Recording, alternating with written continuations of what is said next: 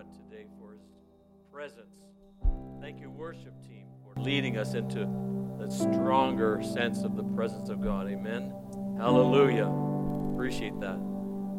At the end of the service, after I finish preaching, I should say, the worship team will be coming back, and I'll be inviting you to the front if you have any special needs that you came with today or in response to the message.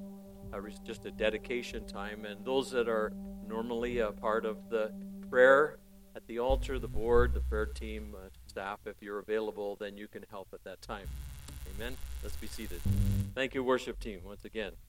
Appreciate that. Well, Happy New Year, everybody. A month ago, I wouldn't have thought that I would be saying Happy New Year from Scarborough. I never know where I'm going to be, but wasn't thinking about here for sure. Anyway, it's good to be here with you, and greetings from Pastor Robert and Carolyn. I know they're in the sunny south, but wasn't too bad the last couple of days here, was it? It sure beats last year. You know, last year I was in Timmins doing this kind of ministry transition, and it was minus 40. And so this was just like being in Florida to me. Well, my wife Kathy and I are happy to be here with you today, and as well, Pastor Robert sends his greetings, as I already mentioned. I've known him for a number of years. He helped me when I was a regional director in Western District and filled in a number of churches for all of us and did a great job. We just appreciate him so much. I've never known him to be somebody that exaggerates, but when he told me about you, I thought, no, they can't be that nice, you know. But so far, you're living up to his word, so I can't say he's even an exaggerator. Well, I'm looking forward to getting to know you and working with the staff and preparing for the next lead pastor. Amen? And my goal is basically to prepare for that and to we're not in a holding mode here. We're just going to keep on building on the momentum until the new pastor comes, and we'll be firing in all cylinders ready for some direction. Amen? Hallelujah. So, the last 3 years have been something else, haven't they? Sad years, tough years for a lot of us. We didn't plan to go to the place we've been since about 2020. And so next week, I want to share a message about going to an unplanned place at an unplanned pace. But today, I thought I would start off with that message. It was just burning in my heart. What a great time. New Year's and all of that. But I felt in my heart it was important for you to get to know me a little bit better and also a little bit about the ministry, but also to inspire you to continue on in your seeking the Lord. And so this message is not just so you can get to know me better, but it will help you to know me a little bit better anyway. So my message today is entitled, When Dreams Come True. And some of you that are sitting there today, I know, have dreams for what you would like to see God do in Warden Full Gospel Assembly. Amen? I believe you have dreams for what you'd like to see God do in your family and friends and neighborhood. Probably priority, what God wants to do in your life. So we have these dreams, and I believe that they are possible with God's help to see fulfilled. And I want to share with you a few stories that I have seen happen before my eyes, personally experienced, where dreams came true for those that were in prayer and trusting God for deliverance. We're going to start off with Psalm 126. Psalms, there's 150 of them, right?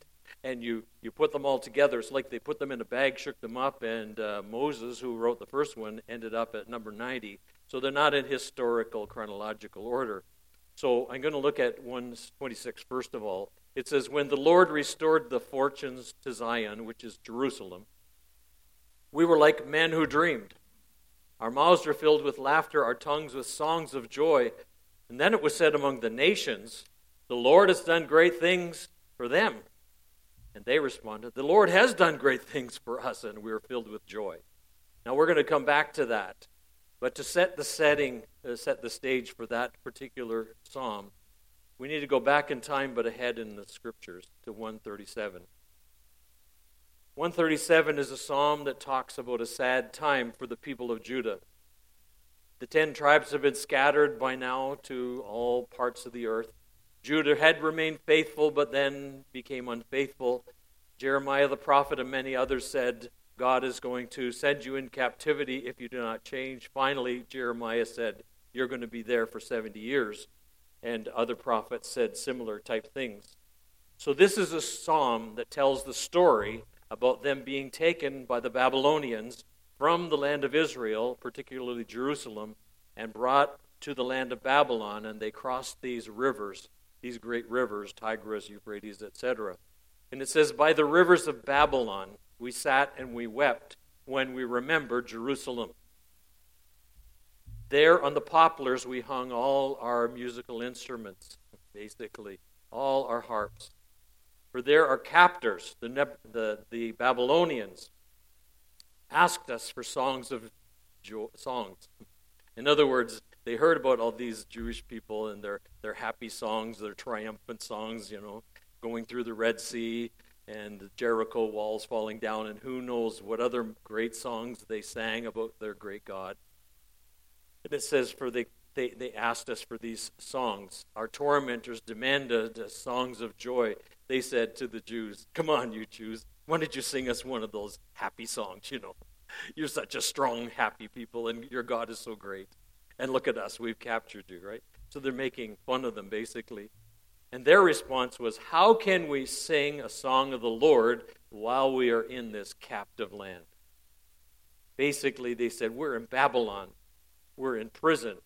How can we possibly sing a song of the Lord? So there at the rivers of Babylon, I know it's poetry, but there was something that happened in their hearts when they crossed that last river, and they remembered the words of the prophets that said, you will be taken into captivity. For there they sat and they wept, and there was nothing to sing about. It was a sad time for the people of Jerusalem, Judah, Israel. The books of Esther, Nehemiah, Ezra, they give us some kind of a hint of the way of life. Daniel does as well. Psalm 137 is about the people crossing this last river into the land of bondage called Babylon. And it says their captors said, come on, why don't you entertain us with one of those happy celebratory songs?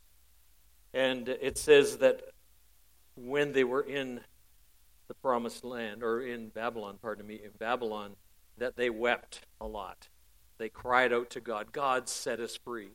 Jeremiah the prophet said in chapter 29, recorded in our Bible, this is what the Lord says, when 70 years are completed for Babylon, I'll come to you and fulfill my good promise to bring you back to Jerusalem.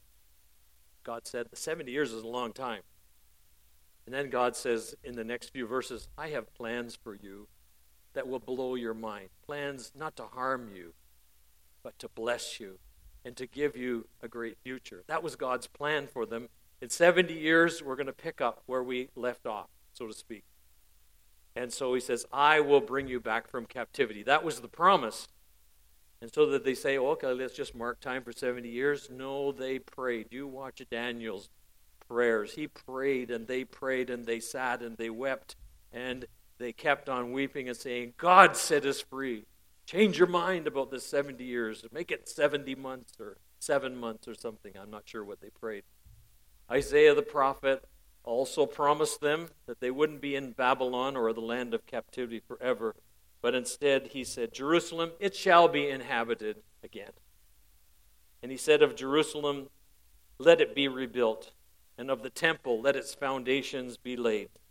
70 years of Babylonian and Medes and Persians, and finally just the Persians, held the people of Judah and Israel in captivity. About 606 BC, the first captives were taken, including Daniel in the 3rd year of Jehoiakim. We read that in the first chapter of Daniel. 70 years later, this Persian king has it in his heart to be kind to Israel, the Israelites and the Jews, I should say. And he said to them, you can go back. I'll pay your way. And it says in Ezra 1:1 that he issued a decree and said the people of Israel are allowed to go back to their land. They are allowed to rebuild their city of Jerusalem, and all that goes with it. Isn't that a marvelous thing that happened?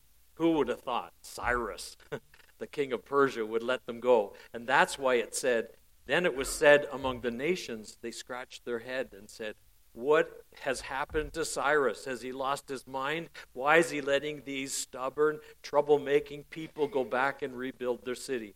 But that's what happened. And when the nations looked at this in awe and they said, look what the Lord has done for them, their response was, yeah, the Lord has done it. Even the people that were outside looking in said, this wasn't the Jewish people. Nehemiah was not that good of a negotiator. This was God. Amen? And I believe that what God wants to do in Warden Full Gospel Assembly is a work that regardless of how wonderful the next pastor and the staff presently are, that and the rest of you, that people will say, look what God is doing at Warden Full Gospel Assembly. And you will say, yes, we know, all glory to God, it was the Lord. And that's the goal that we have as we pray. Amen? That our dreams will come true for Warden Full Gospel Assembly. So the song was sung. I told you that over the years in my ministry as a regional director from 1999 on, that I was involved with various churches. One of my responsibilities was to work with First Nation people. And I'm talking about First Nation communities that are a little further away from here than Florida is, okay? I was in Fort Severn this year. If you want to go to Fort Severn, it's about 2,500 kilometers from here. The Florida state line is around 1,800 kilometers. So you could take 1,800 kilometers from here, go to Sioux Lookout, then you fly 731 kilometers to Fort Severn. I had a picture I was going to throw in. I'll tell you about it for a second. It's a picture of a couple of guys that I know in Fort Severn, and they go out in this kind of weather, while it's a lot colder up there, and they hunt caribou for the village. And what happens when you get 8 caribou and it's 40 below zero, and you got to skin them and butcher them and all of that. So I have a picture of their mother's living room, and they have covered the floor up the walls with this wrap to protect the carpet that was in there, and they have stacks of antlers and piles of steaks and roast right in the living room. It's an amazing picture. You have to see it to believe it. That's life in Fort Severn. So I did visit a lot of these places just this fall. Once again, I still do it as a liaison for the District of Western Ontario. In 1999, the first place that I visited was a place called Deer Lake. Deer Lake is on the Manitoba border, and you need to fly there either from Red Lake or Sioux Lookout to get there. And this was a place that I had only heard about. We had supported a home missionary some time ago when I was pastoring in a church in Kincardine, and we sponsored a pastor, and we gave him $50 a month and thought that we were doing something nice. And then I went to Deer Lake, and I found that there was a congregation that for years had been praying. You see in the next picture, the church that they had. That's the church. If you were to look inside, it's rougher on the inside than the outside. It was 40 below zero when I was there the first time. And on the inside, they don't have a picture here, but they had a 45-gallon drum, and in that they put their wood, and their musical instruments that were in 40 below zero soon became almost 40 degrees Fahrenheit. It was that, or not Fahrenheit, Celsius. But that's Deer Lake. For many years, they prayed in Deer Lake, and they said, oh God, we need a building, but we can hardly support a pastor without outside help, Lord. And they prayed and prayed for years that God would move in the community of Deer Lake. And in 1999, when I got there, that old building was still there, but beside it was this next building that had been built with the volunteer help from First Nation churches and other churches in Ontario as they got together and built this building to the glory of God, and their dream came true. Just to give you a little bit of an idea, the next picture will tell you what the pastor's house was like. Now, this is Canada. This is Ontario, just in case you're wondering. One pastor said, I visited there, and you really can see the stars at night through the couple of holes in the roof. And so when I was there, I was able to see a new home, as you can see in the next one, that was delivered by Winter Road. The winter roads are on for about 2 months a year. It was trailed up there, put down when they brought up some of the materials. So the dreams came true. And I was there for the grand opening, and it was a great time of celebration. There were all kinds of kids there. There was a couple that came to be the youth pastor, and they were just a blessing to that community. And while we were there in Deer Lake, there was a couple from another community called Cat Lake, and they had a dream. They just wanted a church. If you go to Deer Lake, there are 3 or 4 churches, and they're good churches. But in Cat Lake, there was one church. I'm not saying it wasn't a good church, but this couple came when the picture is actually in Deer Lake. And they came to me and said, basically, I'm paraphrasing, we see what you did here in Deer Lake. And he says, see what you did here, we want you to do the same in Cat Lake. Can you help us? I said to them in the month of March, I said, well, listen, wherever I go, I'll tell people pray for Cat Lake. They said, well, you see, we have one church, it's Anglican, but there's only one service a month, and it's a half an hour in the language of Ojibwe. So our younger kids can kind of get, you know what I mean. That was what they were praying for. And so I said, wherever I go, I'll ask people to pray. And so the overseer that was with me, George Gunner, he and I went about our other business. Wherever I went in southern Ontario, I said, please pray for Cat Lake. This is a community of over 500 people at that time. It's more now. I just pray that God will help them get a church. We need a pastor. We need a church. We need a miracle. And so I visited in the summer. One of the people I visited is in the next slide. And he has a great name, Charlie Wesley. Charlie Wesley, what a great name. You know some of the old hymns, right? Well, Charlie in that picture is 75 years of age. He doesn't have a gray hair in his head. I just like any hair, you know what I mean? Like, that would be nice.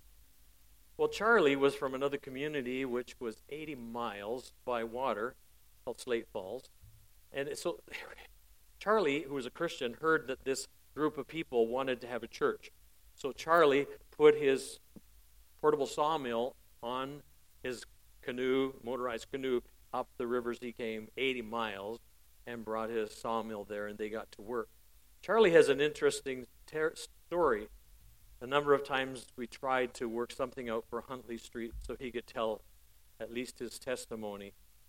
Charlie was a teenager in the home, and when Charlie was a teenager, he got saved. His dad was from a high church, and he had his own stuff he wore when he was the priest of that church. So Charlie got saved and born again. His father literally took him by the scruff of the neck and kicked him in the seat of the pants and says, get out of here with that born-again stuff. I don't want to see your face again until you get rid of it. A few months later, Charlie was out, probably a trap line or somewhere. They got word to him that a few hours or so before his father had died. So Charlie makes his way back. Many hours after his father has died, he's laying on the moss with his religious outfit on. And Charlie's a new Christian. Charlie doesn't know any better but to pray for his dad. So he kneels down and he prays for his dad, that in the name of Jesus he'd give his dad another chance. And his father sprung to his feet. And he said, I was in hell. I was in hell. I was in hell. And he kneeled down and received Christ as his Savior. The backwoods of Ontario. Isn't that amazing? So here's Charlie, numbers of years later, serving God and serving this community. So I think in the next picture, if I'm not mistaken, so I got there in September. They had already started house meeting. They poured the footing. See the wood that's piled there? Well, that's Charlie and a couple of other people, all of them senior citizens. They said, we need this church for our community. And so I'm happy to say that 10 months later, the next picture is where we had a church. Isn't that amazing?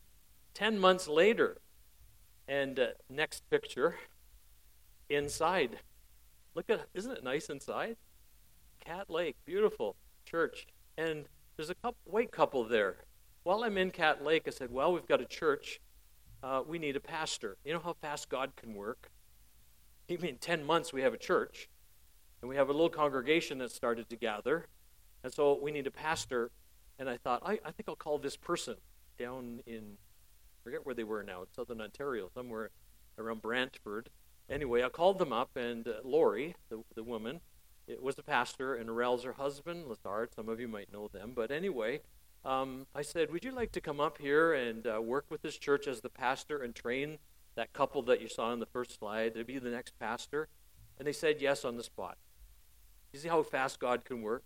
So now we've got a congregation, we've got a pastor, and we've got a church, and we only have an $8,000 debt. That's all it cost us to get that building fixed up inside.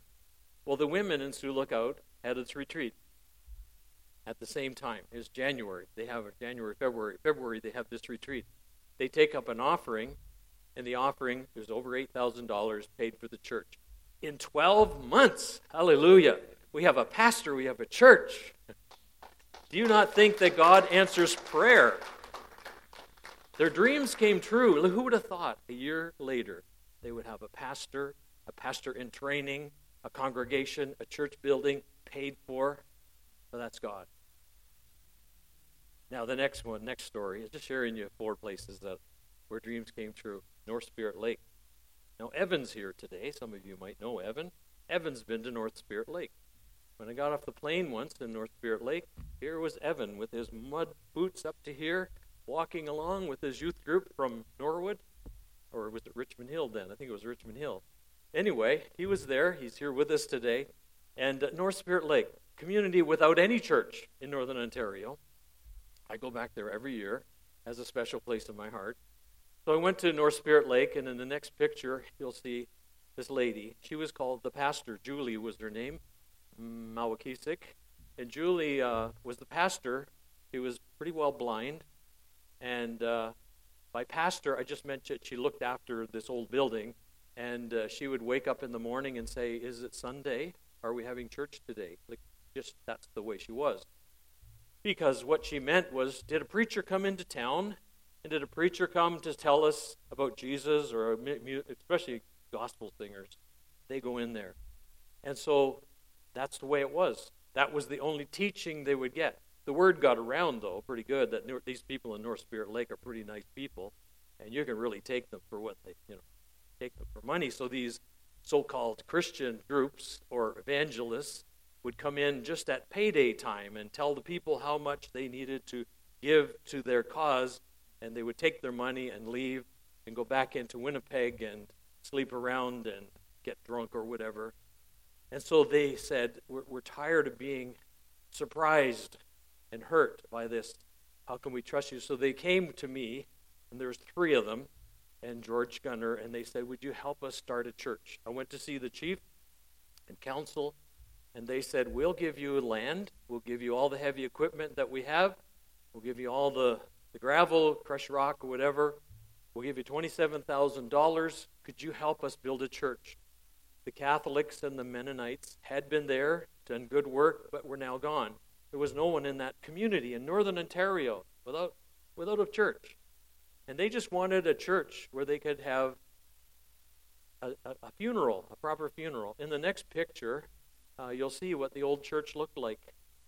So I went there in January, February, first time, and I brought a couple of First Nation pastors with me. And in another picture I could show you, there was a First Nations pastor preaching like this, and one's interpreting, because they're going in English and in Ojibwe. So and below the guy that's preaching, there's this wet spot on the floor. Well, that's because the rain was coming through while he was preaching, so I guess it wasn't winter. That was my first visit, getting my story straight here.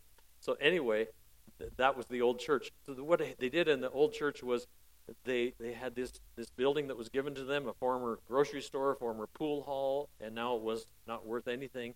So they had it as a church. The walls were slowly disintegrating, and the floor was like this. And when I went there with my wool pants on, and I sat on the second pew, if I let go of my elbow, I would slide down the pew. That's how bad the floor was. And so the chief and the band council said, would you help us? Would you partner with us? Isn't that amazing? It's like Macedonia. Would you come and help us, right? And so I said to them in the month of May that year, I said, would you just give me 3 years I think I can raise $150,000, and if I get all these volunteer churches, I think we can do it. Do you know by November, without sending out a letter asking for money, I had $150,000? Isn't that incredible?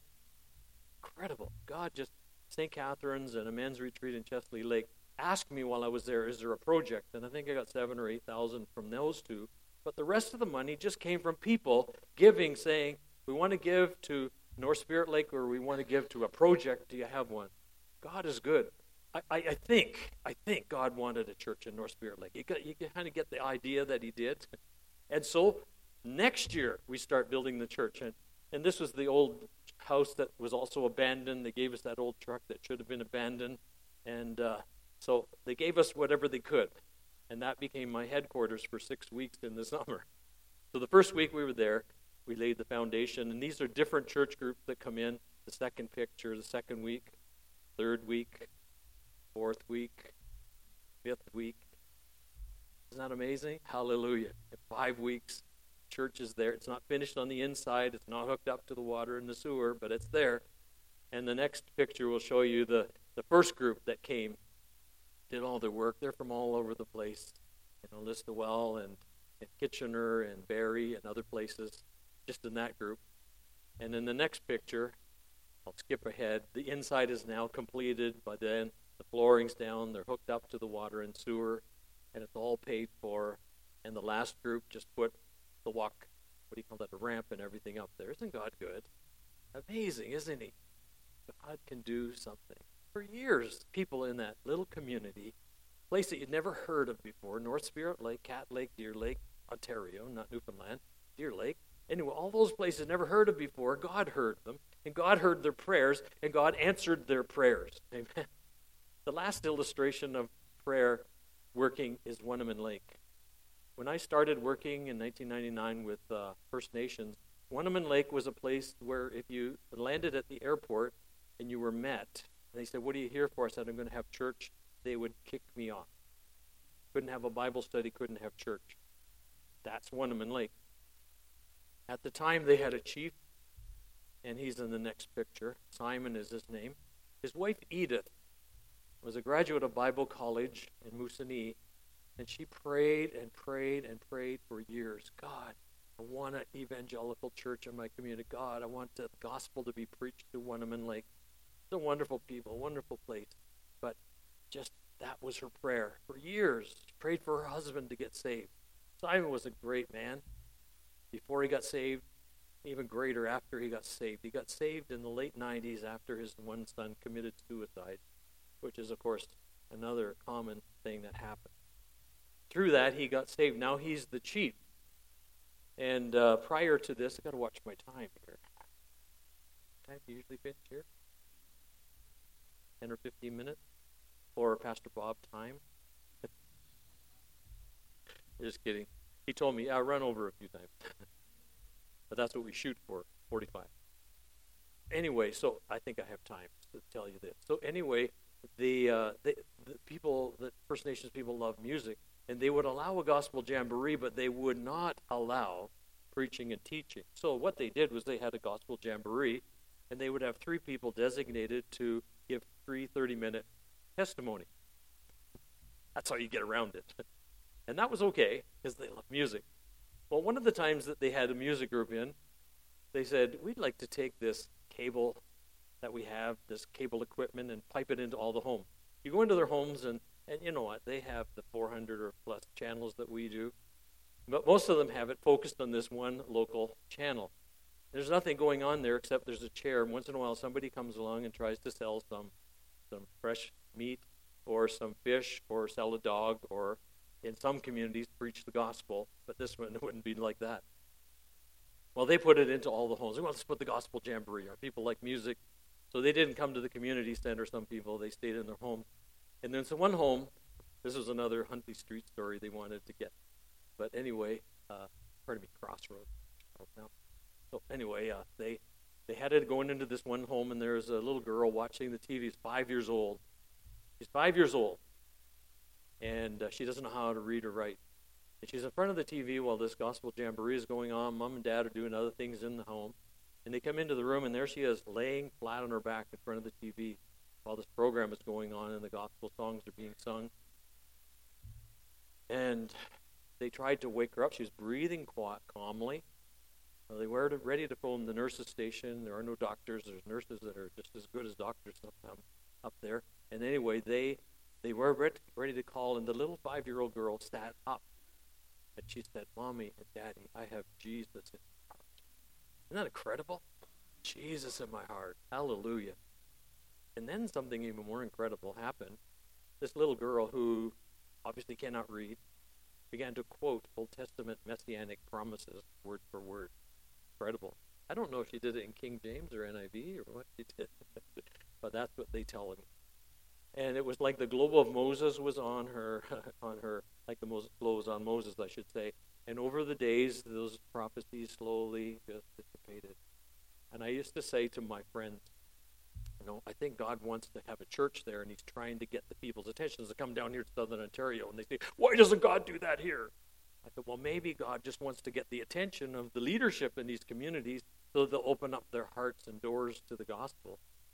So Simon is now the chief, and he goes to his council and says, "I want to build a Pentecostal church," because his wife was Pentecostal. And they said, "No." He said, "Yeah." So, well, let's try BCR, a band council resolution. No, that didn't work.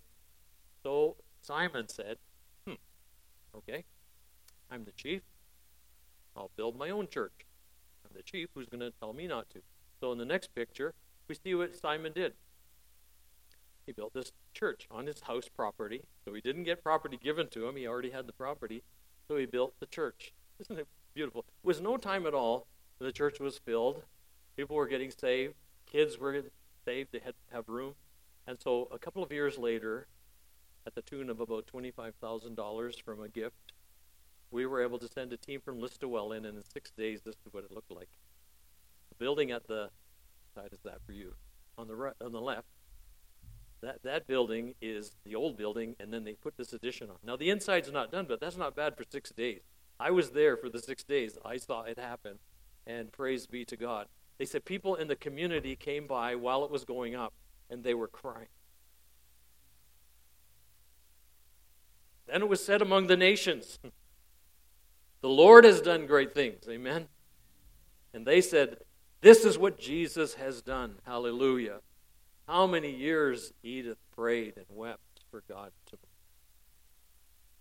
I'll just mention something quickly in the next slide. There's a couple of pictures of countries, Ghana and Brazil, places that I was privileged to visit just 2 or 3 years ago before the pandemic. And in those places, I discovered that God was moving. The half of the people in Ghana, Africa, they confess to know Jesus.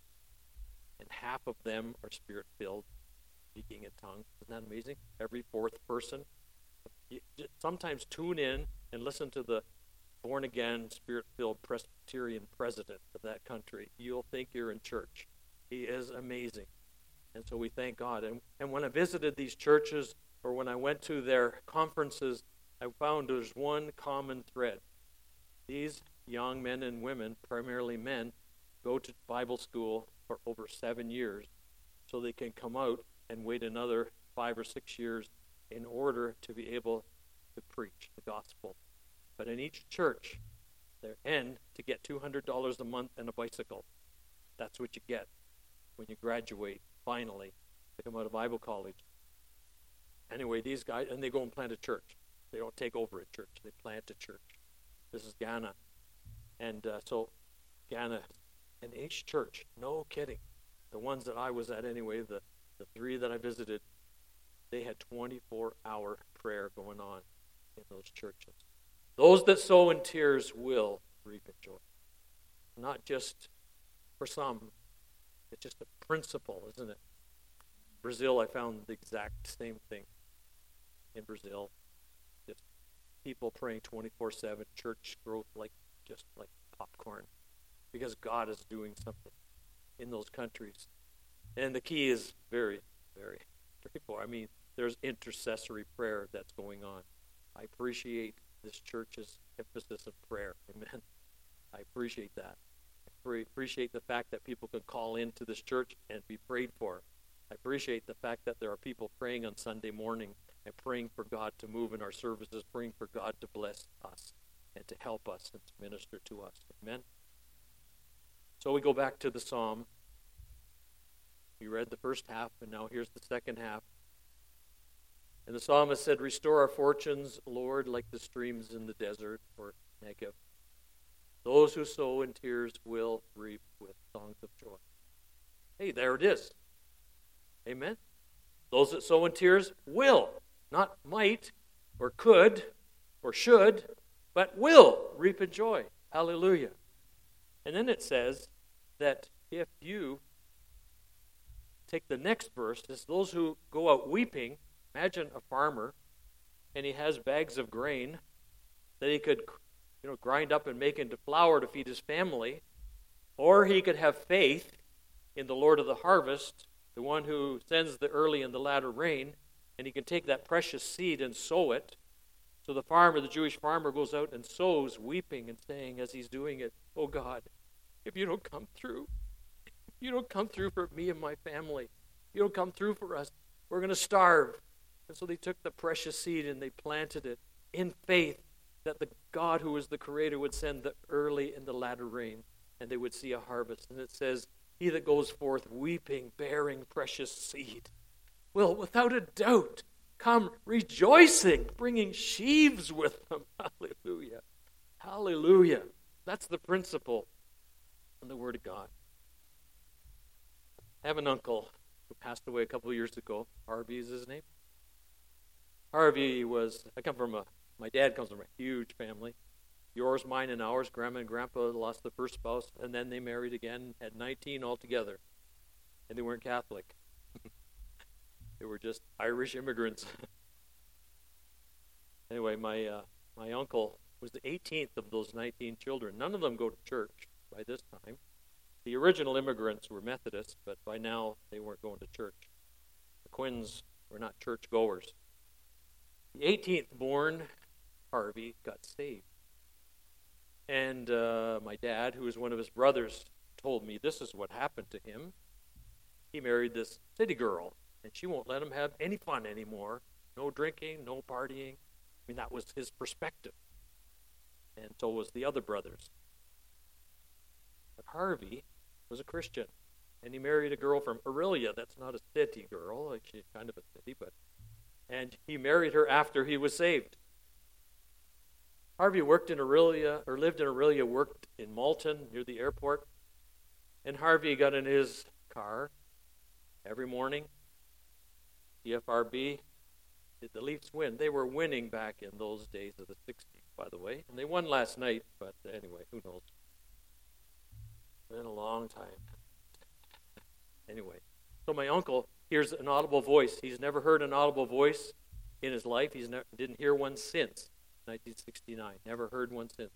He turned on the radio, and he heard an audible voice that said, "Turn off the radio and pray." So my uncle takes the radio. New Christian always obey right away, right?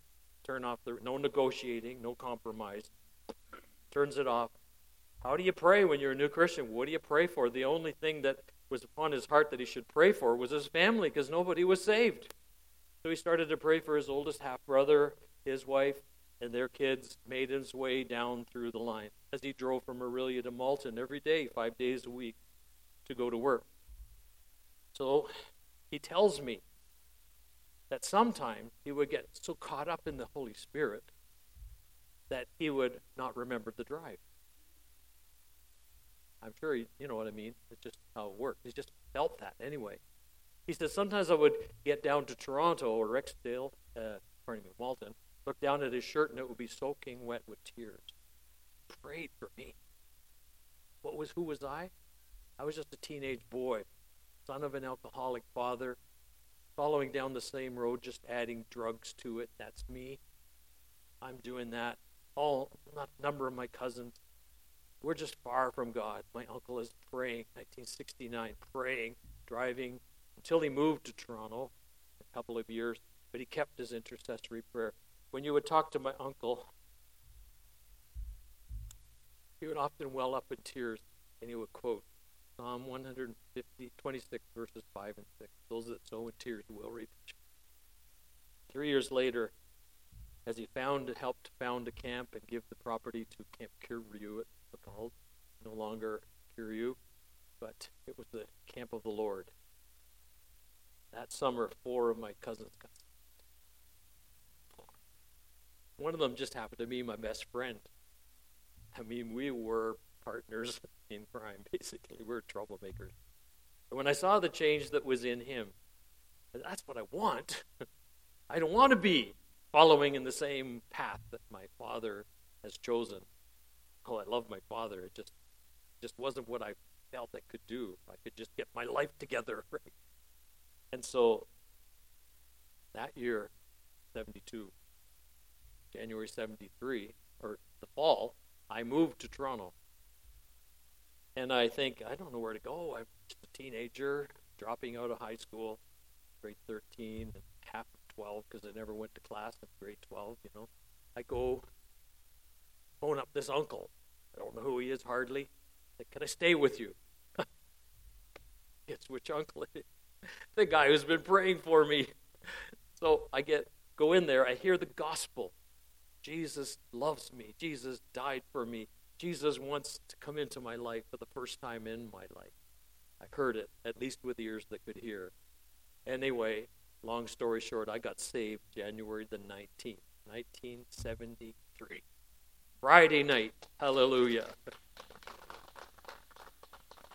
Oh, of course, I wanted to tell the world, and I did as best I could. Told everybody. Started to pray like my uncle did. I wept for my family. I wept for the Toronto Maple Leafs. Honestly, I did. Because they were my idol, I prayed and I wept for people and things that you would just be surprised. But I had a burden for lost souls. I began to pray. And my other uncle got saved. And my aunt got saved. And my sister got saved.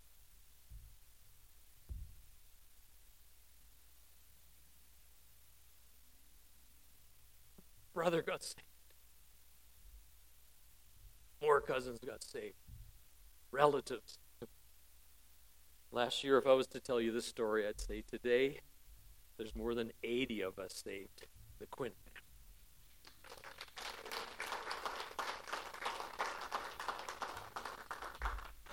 Boy, that hunt camp sure changed.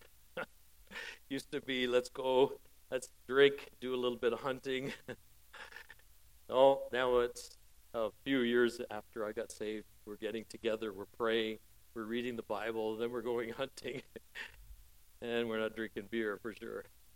Things changed for the Quinns.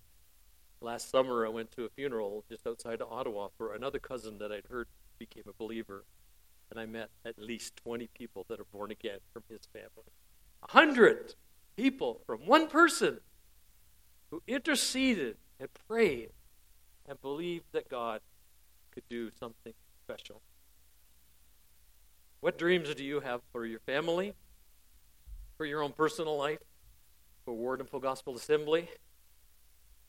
Psalm 126 says, they that sow in tears will reap in joy. He that goes forth weeping, bearing precious seed, the word of God, will doubtless come again rejoicing, bringing his sheaves with him. The sheaves are coming, folks. I believe the harvest is coming. The world is bewildered. The world is off balance. The world doesn't know who to trust. This generation doesn't know who to trust. But we can trust the Rock of Ages. We can trust the Lord Jesus Christ. We can trust that he will be able to meet the need of 2023. Amen. He is a God who is alive. He's the God who was here yesterday and will be here tomorrow. But he's here today, and he's here to do something special. Amen. And I'm glad he's brought me here. I hope that something I say while I'm preaching will touch your hearts over the next few weeks or months, and then Jesus will come and bless us. Amen. I'll ask the worship team to come. As they're coming, you're saying, well, that's good for your uncle. That's good for people that are in captivity. I'm not so sure about us. The Bible says this is in 1 John chapter 5, this is the confidence we have in him. That if we Do we ask anything according to His will? Do you think it's God's will that people be saved? Then we know that He hears us. And if we know that He hears us, we know we have the petitions. So let's press in 2023. Let's pray for our families like we never prayed for them before. Let's pray for this church, this community, for our country, for our politicians like we've never prayed before. Let's believe God wants to send a revival to Canada, a renewal to our hearts and into our lives. Galatians chapter 6 verse 3 says, let's not grow weary in doing well. For in due season, if we do not faint, we shall reap. Hallelujah. We believe that God wants to help us reap. In this final slide, I just say, may God bless Word and Full Gospel Assembly in 2023. And may His dreams come true for all of us. Why don't we stand together as the worship team comes? Hallelujah. And we're going to sing this song. If you would like to come to the front because you need prayer, then please come. Those that help with prayer, please come as well. And also, not just that, maybe you just want to come and recommit yourself to prayer. So you can come too. We just pray for you. God bless you. And I'll just let the worship team continue. If you have to leave at this time, may God bless you. Hope to see you next week. And I'll let you continue on and close.